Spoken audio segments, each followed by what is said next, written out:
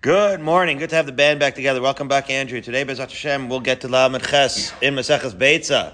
Andrew is shaking his head. We are going to have to move ahead. Buckle up, because we are, Bezat Hashem, going to get as far as we can. This is our last day in Maseches Beitza together. By Sunday, we'll be finishing, and then Bezat Hashem, starting on Monday, Maseches Rosh Hashanah. But without further ado, we had learned in the Mishnah, we got into the concept of the behemoth of the Kalim Keraglei Abalim, which means that with regards to Tchum Shabbos, it goes, where does the Tchum Shabbos go? So Andrew knows that he can go 2,000 amos in every direction.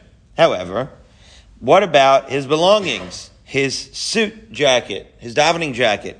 So his davening jacket also can only go 2,000 amos in any direction, meaning if I wanted to borrow that jacket, which I do, I can only go within 2,000 amos of Shari Zion. I can't take it 2,000 amos west of Shomrei Emunah, because I have to keep it, all right, I have to keep it within the tchum of Andrew's jacket, because it goes based on the owner of that jacket. It's part of the takana that you and your belongings can't leave that tchum. So now the Mishnah had interesting cases. Andrew has an animal, and he has to have that animal shepherded on Shabbos. They don't take days off, so to speak, even though we give them a day off from working. They still have to walk around. And so he passes over his animal to one of the local shepherds. So what does that mean? That the shepherd also can only go around to the tchum of Andrew? So the truth of the matter is that that's what our Mishnah did say. Our Mishnah says, that follows, right, Andrew's tchum as well. So now we're going to see, maybe not everybody agrees with that. We're going to start refining these issues, and we're going to get into really what I would say is the locus classicus of the halacha of Berera. We're going to get into Berera. This is a lot of the sources are all together here as follows. Mas Nisim. We said the word Mas Nisim, which is the last word on Lamed Zayin Amud Aleph, and now we are on Lamed Zayin Amud Beis. Here we go. Mas Nisim Delok Rabbi Dosa. Our Mishnah that says that the sheep of Andrew's sheep have to follow, also stay within his radius, even though he's given it over to a shepherd, are not like consistent with Rabbi Dosa. The Tanya, because Rabbi Brisa, Rabbi Dosa Omer, V'amilach Abba Shaul Omer. Some say it was in the name of Rabbi Abba Shaul. Halakech behem chaver me'erev yantiv. So Barry takes the Andrew's behemoth and borrows it for yantiv. Af al pishul masra lo ela be yantiv harei keraglei alokeach. In other words, fascinating case. Barry purchased the animal from Andrew. So the purchase took place online on Erev Yantiv, but the actual delivery took place on Yantiv. So Andrew says, I'm coming over to you for Yantiv during the day. I'm coming to you for a meal, because we've already patched up our differences. I'll just bring the animal then. Even though the transaction already went through, I'm going to bring, on Erev Yantiv, I'm going to bring the animal on Yantiv itself. Says the Brisa, Harehi Keraglei Alokeach, that even though Andrew's not bringing the animal until Yantiv Day, it still can't leave the tchum of Barry, because the purchase, after all, had taken place already on Erev Yantiv, and therefore it's already Barry's. So far, actually, it's not a contradiction with our Mishnah. That seems like it should be the case. It should go based on who owns the animal. However, the Brisa continues, however, let's say now Barry's excited, he's got his new behemoth, he's giving it to a shepherd. Right, so he hands it over to the shepherd, the Goranowitz in this case is going to be the shepherd. Barry gives it to him. Once Andrew shows up with it for Yantiv lunch, Barry passes it over to Goranowitz, says, go take it out into the fields. And that transaction only happened on Yantiv. However, Harehi Keraglei Aroeh. Wild. The Brisa says that this sheep can go, right, Keraglei Haroeh. It could go within the tchum of Goranowitz, and he's coming from a totally different radius. I don't know where he's coming from, but it's not the same radius as Barry. So the point is, why, if Barry is passing over the sheep to Goranowitz on Yantiv itself, why is Goranowitz's radius determining where he can take the sheep? Our Mishnah had said explicitly that if you're moser to Roe or Beno, that it should go based off of Barry's tchum, because he's the owner. Says the Gemara, afilu temer Rabbi Dosa. No, we can reconcile that price with our Mishnah, because kan b'roa echad, kan b'shnei roim. The case of the Bryce is where there was only one roe. Garanowitz is the only game in town. And therefore, it is understood, essentially, that anybody who has any sheep is going to be giving it to Garanowitz. And so this has to do with what? With what the mindset is. In other words, we thought that Chum is based entirely on some sort of technicality of who the owner is. Well, there's some truth to that, but the point is the reason it's based on that is for a more fundamental reason, which is that Chum is determined based on the kavana of what you expect to be the going on Yantiv. And so if everybody knows, for example, that Garanowitz has everybody's sheep, right? He's the only shepherd in town.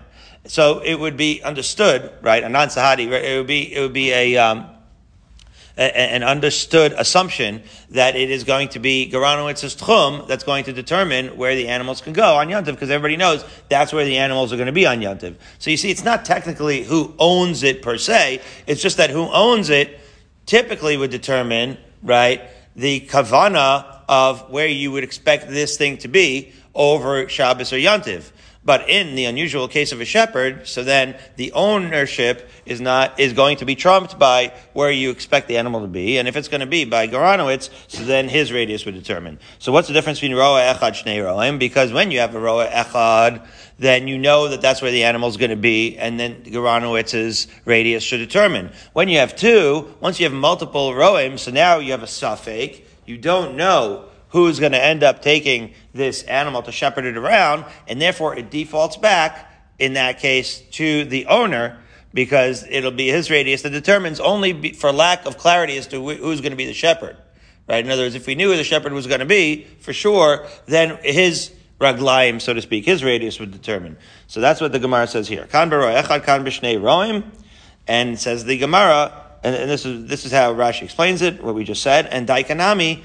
And it's also meduyak in our Mishnah, because our Mishnah says livna ola roeh. So you have this built-in suffix in our Mishnah. So that's why our Mishnah says that it's determined on Barry's radius, because he's not sure yet. Is he going to give it to his son, or is it going to give it to the shepherd? Once he has this indecision, so then it's going to be defaulting back to him. Shema mina.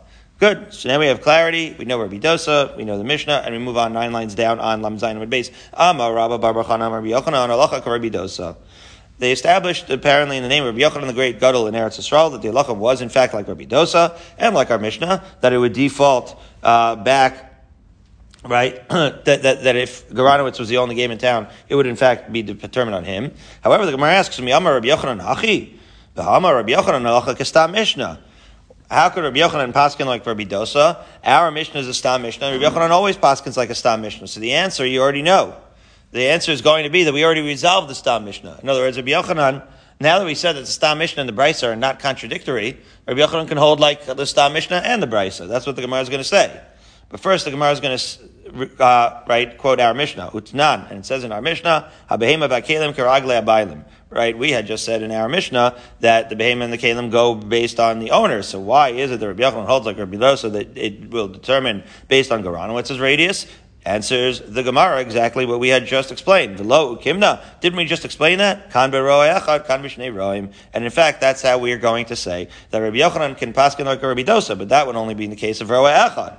Right? And therefore, in that case, you would give it to Garanowitz. However, when the shnei roim and there is a suffix, we're going to default back to Barry's radius. Now we're 8 lines up from the wide, and we're going to talk about other things that are shared between two different people. Barry and Andrew have patched their differences just in time for this Gemara as follows. Tanar Banan. Shnayim sheshalu chaluk echad b'shutfas. Barry, very politely as he does, after davening, tells Andrew he loves his davening jacket. They're going to share it for Yantiv. That's Barry. He's going to go there for shul on Shabbos. Andrew, come on, man. He's going to use the jacket to go out on the town, okay, that night. So over Yantiv, it's the previous night, right? So Yantiv night, Andrew's going to go out on the town with the jacket, and then Shabbos, and then Yantiv day, Barry's going to use it as a davening jacket. Good. Now, that normally would be good if they're going to stay in the same place. However, the pub and the Beis Medrash are on two opposite sides of town. And so, fascinatingly, we ask, which one is going to determine the tchum of this object? Typically, the owner is going to determine the tchum of the object. But here, we have two owners co-owning it b'shutfus. Once you're co-owning it, so which is going to determine where you can go? Are you interested in this, Andrew? All right. Yeah, he's fascinating. So let's go on. All right. So it says, Erev Olav L'Tzafon v'Erev L'Darm. So obviously, Barry made the Erev towards the north where the Beis Medrash is, and Andrew made the Erev towards the south where the ballroom is, the banquet hall. Zish Erev Olav L'Tzafon, Barry that made the Erev L'Tzafon, Mehalach L'Tzafon, Karagla Mishar L'Darm. What happens now is, you take Barry's, Barry made an Erev and Andrew made an Erev. You take their two perimeters, you draw circles, and they can only go where the two circles intersect, the shaded area where the circles intersect. Because after all, as we know, the item can only travel as far as its owner. In the case of co-ownership, says our Gemara, the item will only be able to be transferred or to move around in the area that is co-owned. Right? In that shaded area that they both own. Because clearly if Barry were to take it out of Andrew's area, he'd be taking it out of Andrew's tchum. And so we're machmir, so to speak. We're machmir for both directions, literally and figuratively. Okay? So again, Zish Erev L'Darm, Zish Erev L'Tzafon, Mahalach L'Tzafon, Karagla Mishar L'Darm, Zish Erev L'Darm, Mahalach L'Darm, Karagla Mishar L'Tzafon. Right? Which is, what we're saying here is that Andrew could go as far north as Barry's tchum, and Barry can only go as far south as Andrew's tchum. And the extreme application of this is v'im mitzu es hatchum, which is to say, they both went to the extreme, right? You have both of them doing the radius so that the two circles of their radius don't overlap at all, but they touch at one point. Well, guess what? That one point where they touch it, that's where the davening jacket is going to stay. And it cannot move from that point, right? Because there's only one point, one mathematical point, one spot in the entire town where both Andrew and Barry share a boundary. So that's what this means. Imitzu hetatchum, right? If they have it established at a center point, hareze lo yazizena mimkoma, then you can't even move the davening jacket at all. That's the extreme mathematical application of what would happen when you have two tchumim, right, with concentric circle. Now, if you live in two totally separate parts of town, I don't know how this would work, Andrew. If you live in two totally separate parts of town, or two different areas where your tchum don't even intersect at all, I don't even know how you would co-own it. I would assume that then you can't move it. You'd have to put it somewhere, and nobody would be able to move it. It would be the same thing. Unless your banquet hall is also your shul, and then you just leave it on the chair. That's why Andrew pays dues at Shari Zion, because his shul is his banquet hall. You did not like me calling it a pub. Fine, next time I'll use you as the example for shul, okay? All right, you're a little ornery coming back from this trip. I'm not going to lie. It could be that we're behind, so let's just move forward. Itmar. It was said, Shnaim shelakchu chavis v'hema b'shutfus. Okay, back to Barry and Andrew. Here we go. You guys should probably not mix business and pleasure, but you did already, so let's discuss it. You bought wine barrels and animals b'shutfus. Okay, so very nice. Rav Amar, and what are you going to do? By the way, before Yantiv, you did a chalukah, right? You did a joint purchase of these things, and the idea was to get a better deal for bulk purchase, and you're going to divide the wine and the meat on Yantiv when you get together, right? So before Yantiv, you established the partnership and made the purchase, but now on Yantiv, you own this wine and this meat b'shutfis, and you're going to divide it up. Okay, so now, are the wine and the meat going to follow you the same way the davening jacket would? One would presume that yes. And yet, we say the following. Rav Amar chavis muteris uvehema asura. That the wine barrel can be carried literally wherever you're going to go. Which is to say, if Barry and Andrew each have separate tchumim, they could still take the wine barrel to the full extent of that tchum. However, behema asura, the behema is going to have the same din as the davening jacket. That the behema can only carried within their common tchum area. Shmuel Amar chavis nami asura, and Shmuel says that the chavis and the behema have the same din as the davening jacket. They're both the same. Why would the chavis be different? Why would wine be different? So let's discuss this. So the Gemara asks, and this is where we get into Breira. My kasavar Rav. Rav is the one that's more unusual, right? He's saying there's a difference between a chavis and a behema. Why should that be? Says the Gemara, Ikasavar yesh breira. Okay, so what does breira mean? Breira means that something becomes clear retroactively. I'm going to use the case of a Yerusha because that's a case that we're about to learn in a minute, and that is, I think, a very good illustrative case. Because people sometimes give Brera a bad rap. Brera means that retroactively we determine this is what we meant all along. So if you go in one direction, you say, well, that place where I go, that's where I meant to put the Erev all along. So Andrew doesn't like Brera. Rabbi Yochanan, by the way, Paskins lace Brera, and we Paskin lace Brera. So you're in good company. And I know that you're the type of guy that says, if you want to do it this way, be prepared ahead of time. And, what's this retroactive revisionist history? Get out of my face with that. However, think of it this way. Think about Yerusha. Okay? Not everybody knows, not everybody has a living will, or whatever. A person is Yoresh to their children. So, are those children, right, and now you have to divide it up the estate, right, and there was no instructions. So you have to divide it equitably. So you divide it up equitably. Let's say everybody gets along, it's amicable, the lawyers, everything, the whole thing takes 5 minutes. But now the ownership that the heirs have on this, would you say that they all jointly owned it and then bought each other out? Or would you say that once they divided it, it is retroactively what their father had intended for them to have? What would be the difference? The difference is when I purchase something from you, Andrew, I have to return it to you at Yovel. So are you going to say that at Yovel, all of these brothers that got the inheritance have to put it back in the pile and then separate it out again? Or would you say, what are you talking about? This is an inheritance. Inheritance doesn't have to go back, right? By definition, where is it going to go back to? Inheritance just stays with the inheritance. So you're going to say, by definition, whatever you inherited, that's what an inheritance is. So I would have said, whatever you inherited, that's what you keep, because it's, in fact, you got it as an inheritance. You didn't get it as a purchase. However, in order to say that, you have to say yesh brera. You have to say that once you get it, it was predetermined retroactively that that's what you were intended to get.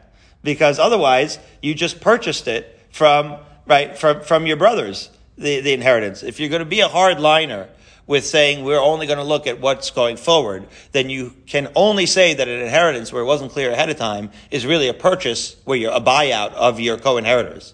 You understand? So what I'm saying is that the assumption you're making, or the assumption is the halacha by Yerusha in this case, is that the only halacha is that, let's say, a bechor gets double portion, or is there a halacha that the person that dies must have divided their estate halachically? Right. What I'm saying is I don't know the law of Yerusha. Right. I'm using it as an example because it doesn't have to be.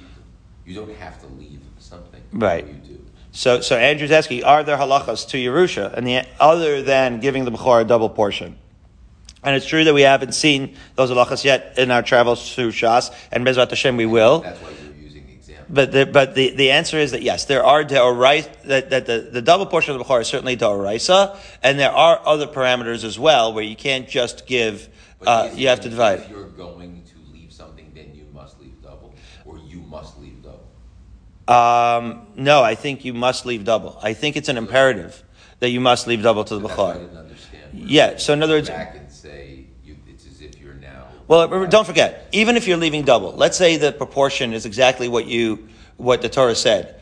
It still doesn't dictate which fields go to who, right? So even if you're doing double, you don't know what's the real estate. What's actually Right, so the specifics of the real estate, right? So you got Oriental Boulevard, and I got. Right. So you're saying the specifics of the corpus is what it is to be argued. If not for Brera, would have to go back in a pot and get redivided, albeit halachically, every time Yovel came around.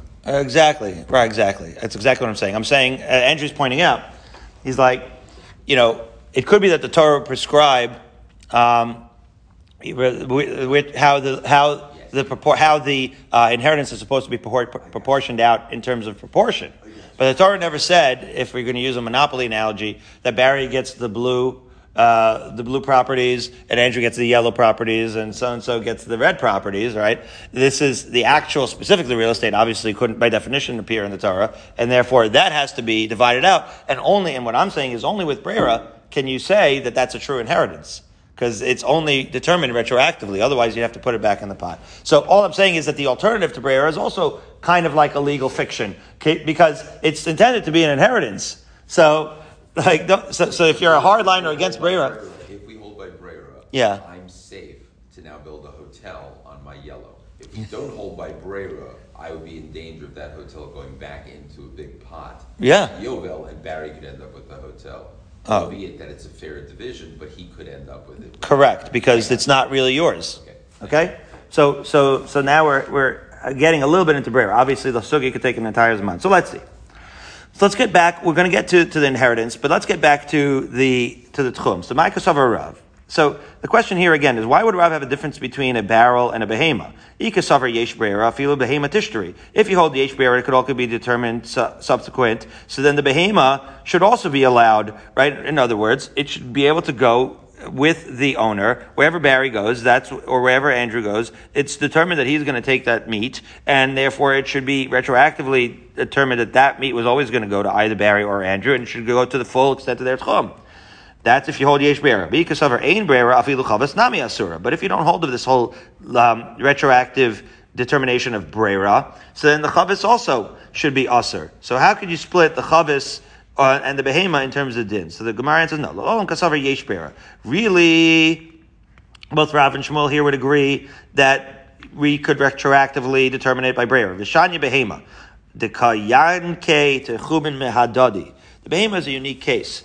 Because at the time of Yontif, don't forget, the animal was alive when Yontif came around. So at the time that the animal was alive, it was unsplittable. The animal shares nutrients from each other. Meaning, you can split a barrel in half always, and the wine. But you can't split an animal in half and keep it alive.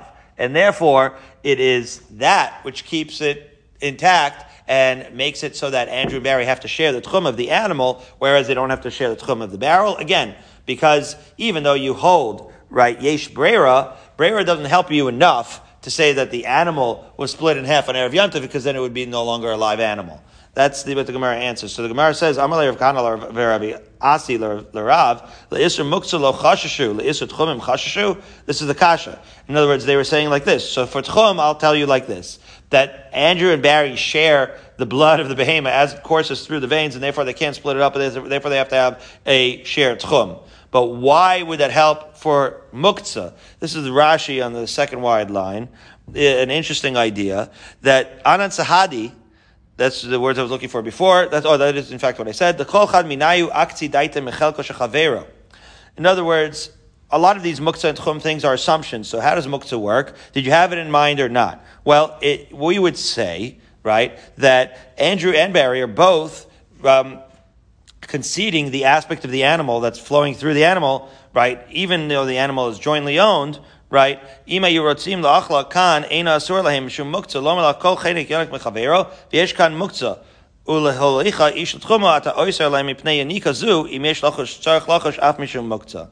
So the kasha is that just like the two parts of the animal are inseparable for the sake of tchum, they should also be inseparable for the sake of muktzah. It's a fascinating idea. Don't forget, they're co-owners. So because they're co-owners, that means that Andrew owns half the animal and Barry owns half the animal. Well, guess what, Andrew? Barry's stake in the animal, pun intended, yes, you're welcome there, is in fact muktzah to you because you don't own it.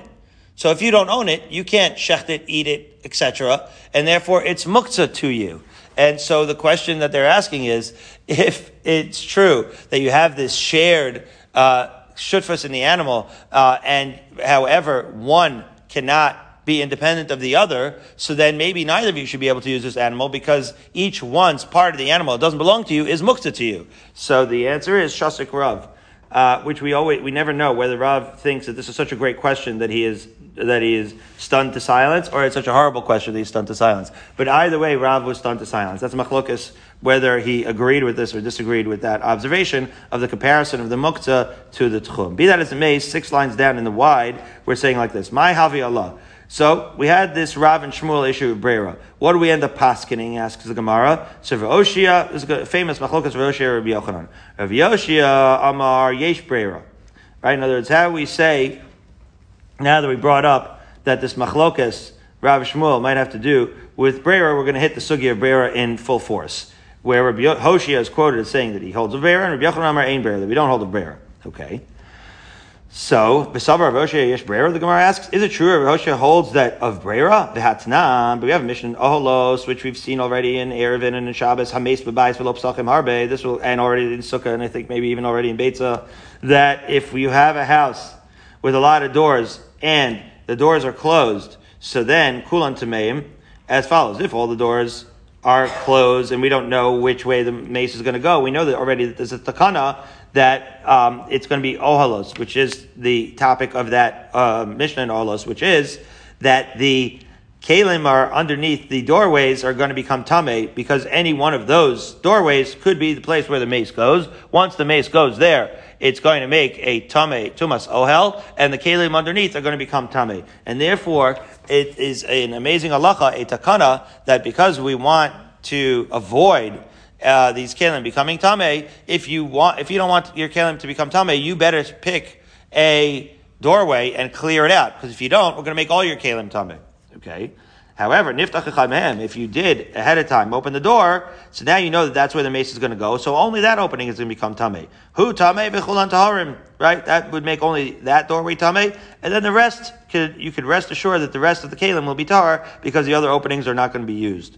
So now the Mishnah says, Chishiv lo tzio be'echad mehem. Remember, the Mishnah in Olos continues to say that if an individual, right, the mortician, as it were, who's responsible for this, says, you know what, we're going to take it out the south door. And then we got into Shabbos, where the chalon, bar bar, and mechitzos, but be that as it may, you have the 4x4 tfachim chalon, matzelas al psachim kulan. Just that, right, intent of the mortician to take it out through one way, even though be it only cognitive intent, it's still matzelas, it saves all the rest of the openings, and they don't become tamei. So now we get into Breira here. Beit Shammai says that cognitive intent has to be before the individual died, which Birnbaum thought was a little bit morbid. The guy is still alive, and he's like, yeah, we're going to take him out that way soon enough. Okay. But if he had, again, that kavana prior to the person dying, okay, so then the doorways would be saved. But after he died, all the doorways should become tumah, because you can't take that toothpaste and put it back in the tube once the person has passed away. However, the chiddush, that even if he decided which doorway to use after the person died, you can retroactively say that only one way conveys tumah. So it sounds like Beit Shammai holds leis breira, and Beis Hillel, who's allowing this to happen retroactive to before the person died, is going to say yesh breira. However, we said with respect to that Mishnah, ve'itmar Allah, we said about this Mishnah, Amar Rav Oshia, this is how we get into Rav Oshia. We're saying, does Rav Oshia hold of breira? We say, Amar Rav Oshia l'taharis absachim mikan al-haba. Rav Oshia came and he modified Beis Hillel to say that this idea that the psachim are going to become tahor is not retroactive to when the guy died, but it's only from this point forward. So he modified it so that both Beis Hillel and Beit Shammai wouldn't have to rely as heavily on this retroactive of breira. And why would Rav Oshia do that if he holds of breira? That's what the Gemara is asking. So the Gemara,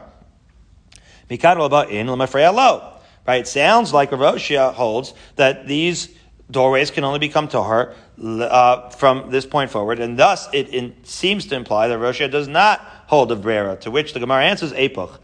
Whew, that's a good shot. So therefore, we're going to have to reverse it. Say Rav Oshia Amar Ein Breira, right? Rav Oshia's treatment of that Mishnah Olas implies that he holds of Ein Breira. However, Rabbi Yochanan Amar Yesh Breira. It's Rabbi Yochanan himself who says that we do, in fact, hold of Breira.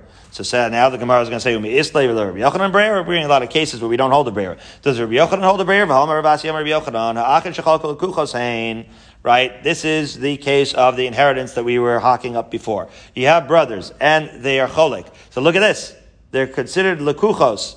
It's not retroactively an inheritance. Technically, it's considered what? Buyout. They all join ownership and they buy it out. So now all the time we spent explaining this is coming in handy because we're going to move on. We're going to say that because they are in fact a buyout, it's not a real inheritance, which implies that there is no breira, and therefore they're going to have to, right, the implication is Andrew, who built a hotel on the yellow properties, that hotel goes back into the pot to be redivided, and boy, when Barry gets that hotel and his inheritance, you know he's going to rub it in your face. It's going to say Barry Nussbaum in big letters across the top like he's Trump. Okay. But if you're going to say that Rabbi Yochanan holds a breira, b'doraisa abol d'Rabbanan islay, so maybe you're going to say like this, right? Don't forget this statement of the brothers being lekuchos was said in the name of Rabbi Yochanan. Amar Ravasi, Amar Rabbi Yochanan. It was Rabbi Yochanan himself who said that they are lekuchos and therefore rejected breira. But now the Gemara is saying, well, maybe that's the case because as we discussed, the parameters of inheritance are deoraisa. And so maybe by deoraisa, Rabbi Yochanan is uncomfortable, we'll say, to invoke this legal fiction of retroactive. But for darabanan, because it's a darabanan anyway, so maybe there he'll be able to say that's kind of part of the takana. Maybe he'll say that. So again, with respect to the inheritance, Rabbi Yochanan is going to say that they're going to be considered lekuchos, and it's going to go back with Yovel. But with respect to these tchumim that we're discussing, which if you hold not like Rabbi Akiva, which you hold is darabanan, so that maybe Rabbi Yochanan would agree. Over there, so it says to that, the Gemara says over there, Banan, mi islay breira. Does he really hold mi islay? Does he hold the breira der Banan? V'hatani ayo. Ayo is the name of a person who taught in a brayso. Rabbi Yehuda Omer eno demasne al shnei dvarim ke'echad. Elaim kain elaim ba'chacham lemizrach eruv lemizrach lemarav eruv lemarav. A person can't stipulate two things simultaneously. Andrew's torn. There's an ufruf in Shari Zion, but he likes to hear whatever Rabbi Marek speak and Shomer Yamuna. So he's torn. So he doesn't know how to set up his tchum.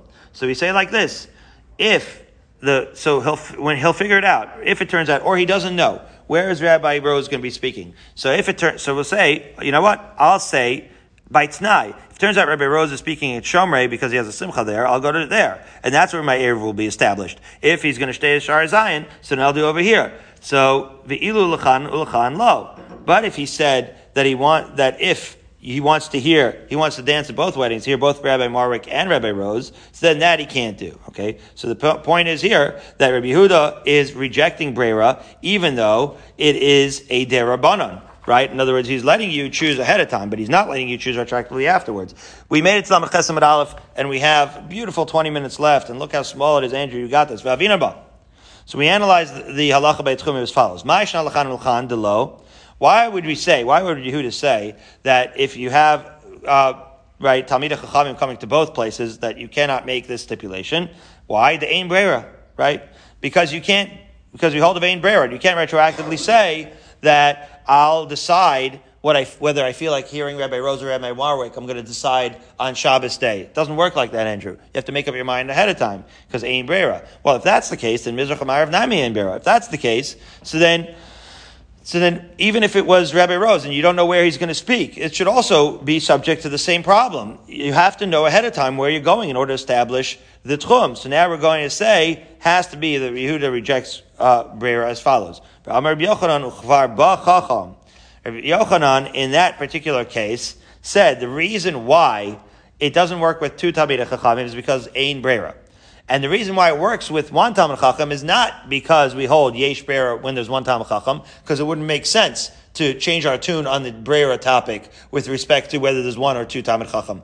What must be the case is that we hold of Ein Breira, and this idea that you could go to the Talmid Chacham if there's only one is because it was already determined by Shabbos. You finally got the email on Erev Shabbos just before the nick of time that in fact Rabbi Rose is going to be speaking in Shomer Emunah. And so you set up the perimeter accordingly. And that explanation of Rabbi Yochanan in that case shows you that Rabbi Yochanan holds Ein Breira even by Tchum, which is a Derabanan. So now we have a source both by Deoraisa and by Derabanan, from in the name of the horse's mouth himself, so to speak, in Rabbi Yochanan's name, that we hold Leis Breira.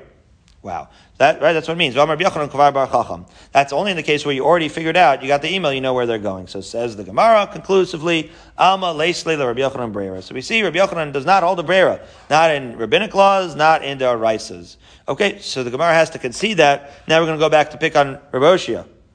Right, because don't forget, we had changed that statement. We said, it must be Rav Oshia holds Ein Breira. But now we see Rabbi Yochanan holds Leis Breira. So we show that Rav Oshia holds that there's no Breira in the case of Deraisa. So now the only thing left where there might be Breira is Rav Oshia and Derabanan. So let's see.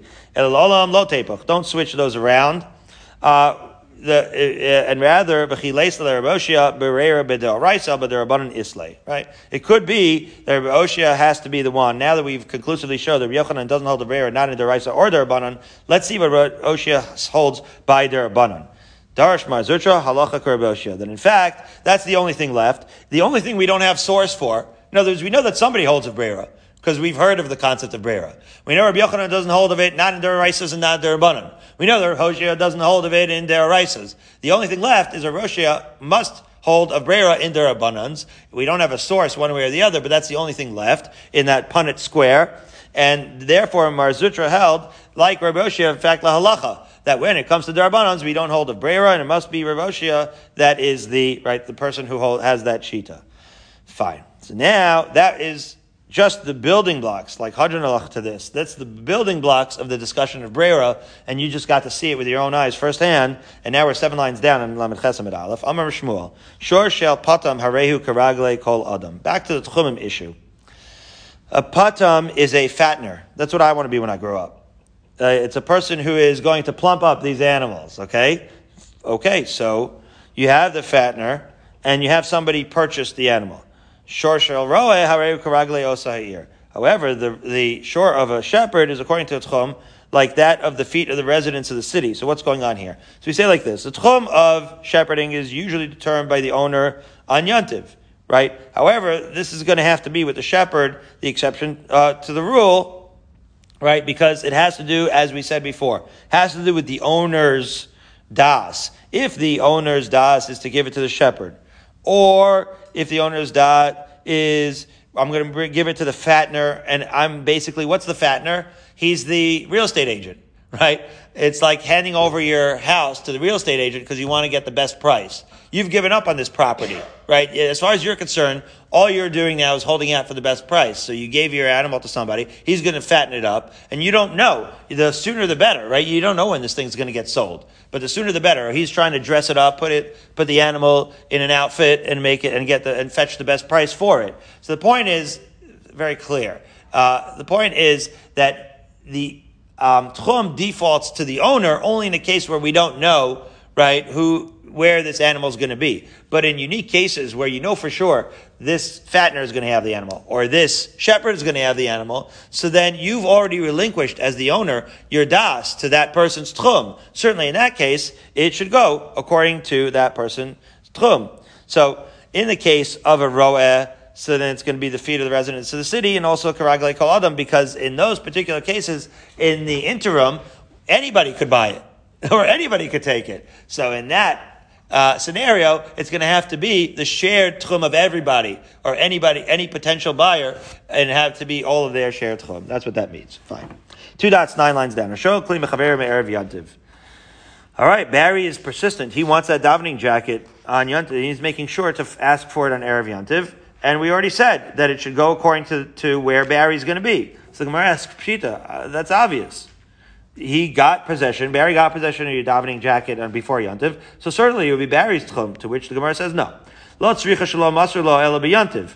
Barry again, he said, I'm borrowing your davening jacket for Yontiv. Andrew slyly says, yes, but I'm coming over for lunch, so I'll give it to you then.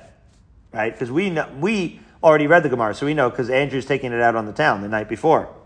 So, that's the case. In other words, here's a fascinating case. Technically, Barry already borrowed it on Erev Yontiv, but Andrew's not physically handing it to him until Yontiv begins. So, you may have thought that the idea was that Andrew's really not even relinquishing this jacket to Barry on Erev Yontiv. Kamash Malan, no. By virtue of the fact that Barry has already completed the transaction on Erev Yontiv, it is really Barry's tchum that's going to limit you, Andrew, to where you can go on Yontiv night, because the actual transaction has taken place, and it's therefore Barry's tchum that determines it for you. And then we say, Misaila Rabbi Yochanan, that explanation of our Mishnah supports the sheet of Rabbi Yochanan, the Amar Rabbi Yochanan, Ashol, Kli Mechaver Me'er Yontiv, Af Apisha Lo Nasan Lo Rabbi Yontiv, Eri Karagle Ashoel. But yeah, it certainly does support Rabbi Yochanan, because Rabbi Yochanan explicitly said the same exact thing. That if Barry borrows it from Andrew on Erev Yontiv, even though Andrew held on to it and didn't give it to him until Yontiv day, it is Keragle HaShoel. It goes like Barry, just as we said. Now, what about the next? B'Yom Tov Keragle HaMash'il. if, in fact, Barry did not have the idea of borrowing the davening jacket until Yontiv Day, so then certainly the tchum should be determined based on Andrew's tchum. Says that's Gemara. That's obvious too. Pshita lo tzricha deragel v'shal minei. No, we need that because why? Because Barry is habitually borrowing this davening jacket. So Mo to tame b'shusei kamokim lei. You would have thought, right, that Andrew knows where this is headed. Andrew knows that Barry is borrowing his davening jacket every yontiv. So once it's a pattern, then you might have thought that Andrew already has it in mind that it's going to follow Barry's tchum. Kamash malan meimar amar dilma mashkachini shachrina v'azav v'shamine. No, we learned that in fact it is in Andrew's tchum until Barry borrows it. Why? Barry borrows it every week, and we know where this is going. No, because you never know. Maybe Goranowitz is going to step in before Barry one day and borrow the davening jacket ahead of him. You never know. And therefore, we have no choice but to default back to the actual owner of the davening jacket, which is clearly Andrew. And therefore, again, just to review the case, if Barry borrows it prior to Yontiv, then the tchum will follow Barry's tchum. And if Barry borrows it on Yontiv, then even though he does so habitually, the tchum will follow Andrew's tchum because he's the owner, and in theory, somebody else could go ahead and borrow it before Barry. Okay, final case in the Mishnah was a woman borrowing salt and all kinds of spices or water to make her challah on Yontiv. So that's interesting. Do these substances, so we said the substances perhaps in those cases will not follow shutfus. Why would that be? So let's see. So says the Gemara. What happened here? Kisalik Rabbi Abba. Rabbi Abba went to Eretz Yisrael. Okay. Amar, he prayed.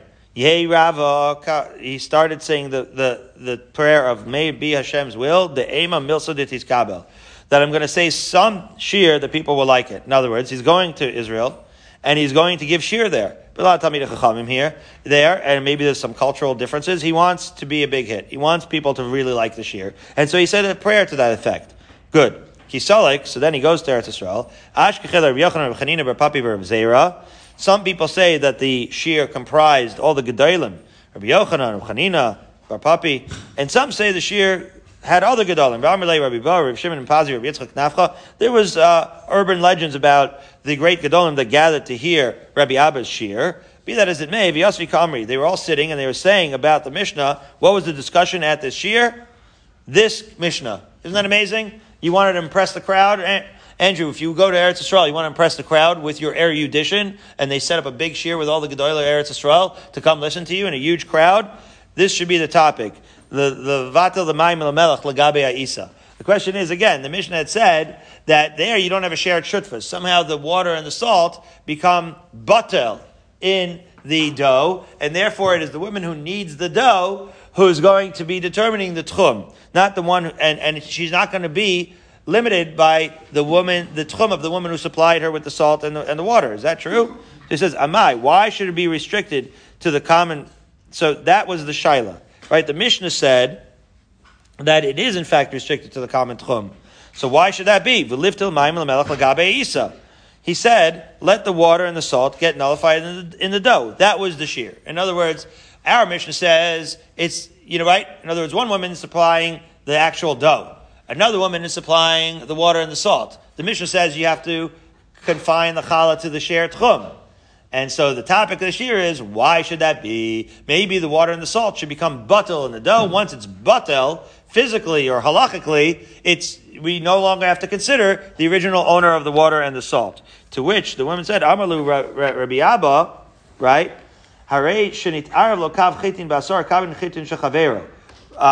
So he's giving over the shir, Rabbi Abba, and Rabbi Abba proposed the answer. Rabbi Abba said maybe the reason why it's not batel is because it's not that dissimilar to wheat and right, nitabla kav chitin ba'asar kav chitin shechavero. One kav of chitin with another kav of chitin. In other words, what he's trying to explain, right, that is the woman who is supplying, and we said already in the Mishnah, we explained, Rashi explained, it's like Himalayan salt. It's salt that's nicker. So if you have the water or the salt, his suggestion was that is giving as much of a contribution to the challah as an extra pound of wheat would contribute to the challah. Which is to say, this challah would not be the same at all if it were not for the contribution of the salt and the water. So we say, if that was the case, yochal halav achade, would you say that you could take the entire thing and just enjoy it and take it wherever you want? Certainly that would not be the case, right? Because you're not going to be able to be mevatel in that case. So by the same token, you shouldn't be able to be mevatel the water and the dough. So it's another way of saying when you're making a contribution, right? You can't just pretend like that contribution doesn't exist. Perhaps in the inyanim of Isser v'Heter, right, where we have the concept of bittul, when you apply it to kashrus or to other things, so then we have a halachic reality of pure nullification. But when you're talking about inyanim mamanos, right? So you can't just say that Barry contributed something to Andrew benefited from it, and it's as if Barry doesn't exist. That's the point, right? In other words, with regards to Isser v'Heter, maybe if you can't taste it, you can't see it, it's mevutal. But that does not apply necessarily to tchumim, because tchumim is in fact determined based on ownership. And Barry's contribution should not be considered null, right? Because it is in fact a significant contribution. So that was your Abba's beautiful shir, his idea. What an amazing idea.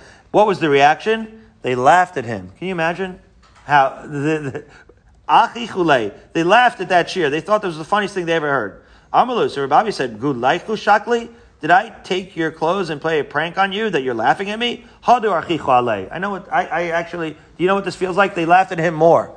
You know, like when you're in an awkward crowd and it's like you don't really know how to behave because it's not the culture and they're laughing at you, you can't even understand why, and you're trying to understand why and it's just making them laugh at you more. Terrible feeling. Amar Rabbi Yoshia, Shaper Avad Achi Chulei. Rabbi Yoshia supported them laughing at him. Why?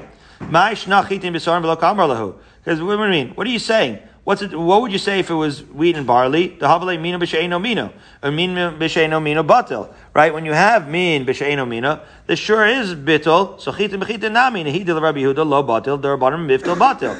It's true that according to Rabbi Yehuda, you would say that it doesn't become batel, but according to the Chachamim, even min b'mino is going to become batel, and therefore the argument even for min b'mino shouldn't apply. In other words, sure is batel, and therefore this is the worst support for an argument I've ever heard. So Amalei Rav Safra said no. Rav Safra is coming to Rav Abba's support. Moshe Shapir Kamar, in the name of Moshe Rabbeinu, are you speaking correctly when you think you have the right to laugh at Rabbi Abba? V'lo shmiya lahu hada amar Reb Chia ketosfa mishmei derav. Did you never hear of the famous Reb Chia Ketsafitam?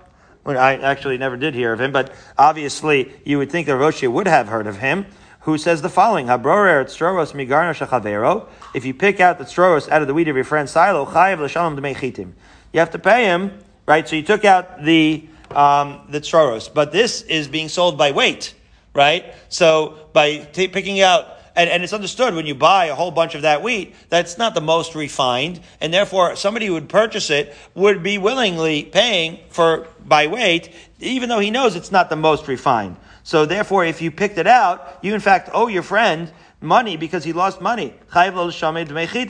Alma kila chasre, and we see from that even though the pebbles, right, are inherently not adding any value, you have to reimburse him because it's sold as something valuable by weight. So achanami kila chasre. So here too, right, you diminished the ownership. If we said that the water and the salt or the chitin within the chitin is nullified, you've now diminished the value, and that is an indication of the fact that the value does have in fact mamashos. To which Amarle Abaye, he says that's not exactly analogous. Okay. Well, when it comes to the water and the salt and the dough, nobody's coming back to be tovea that value. And that's not really value. So it's more understandable. It's nullified both physically and financially, monetarily, as opposed to these pebbles and the wheat. That's something that's literally sold by weight. You're not selling challah by weight. So when it makes an actual monetary contribution, it would make sense that you ascribe actual monetary value to it. That's not the case with the water and the salt by the challah. To which Rav Safra says, okay, so according to you, that an avela meat becomes nullified when it's mixed in properly slaughtered meat. Because it's impossible, right, for that meat to become tamei like nevela. In other words, the two types of meat, even though they may look similar, they're treated like min shebeinu mino. So therefore, in that case, it's going to be batal, because min shebeinu mino is always batal. However, shchuta eina betela benevela. But slaughtered meat is not going to become batal b'nevela if you efshel and nevela should ask shchuta, because it's possible to tahor. You're never going to turn it around and make it actually shachut. You can't turn back that clock, but you can make it tar. That mixture would be considered min b'mino, and therefore you would not have bittul according to Rabbi Yehuda.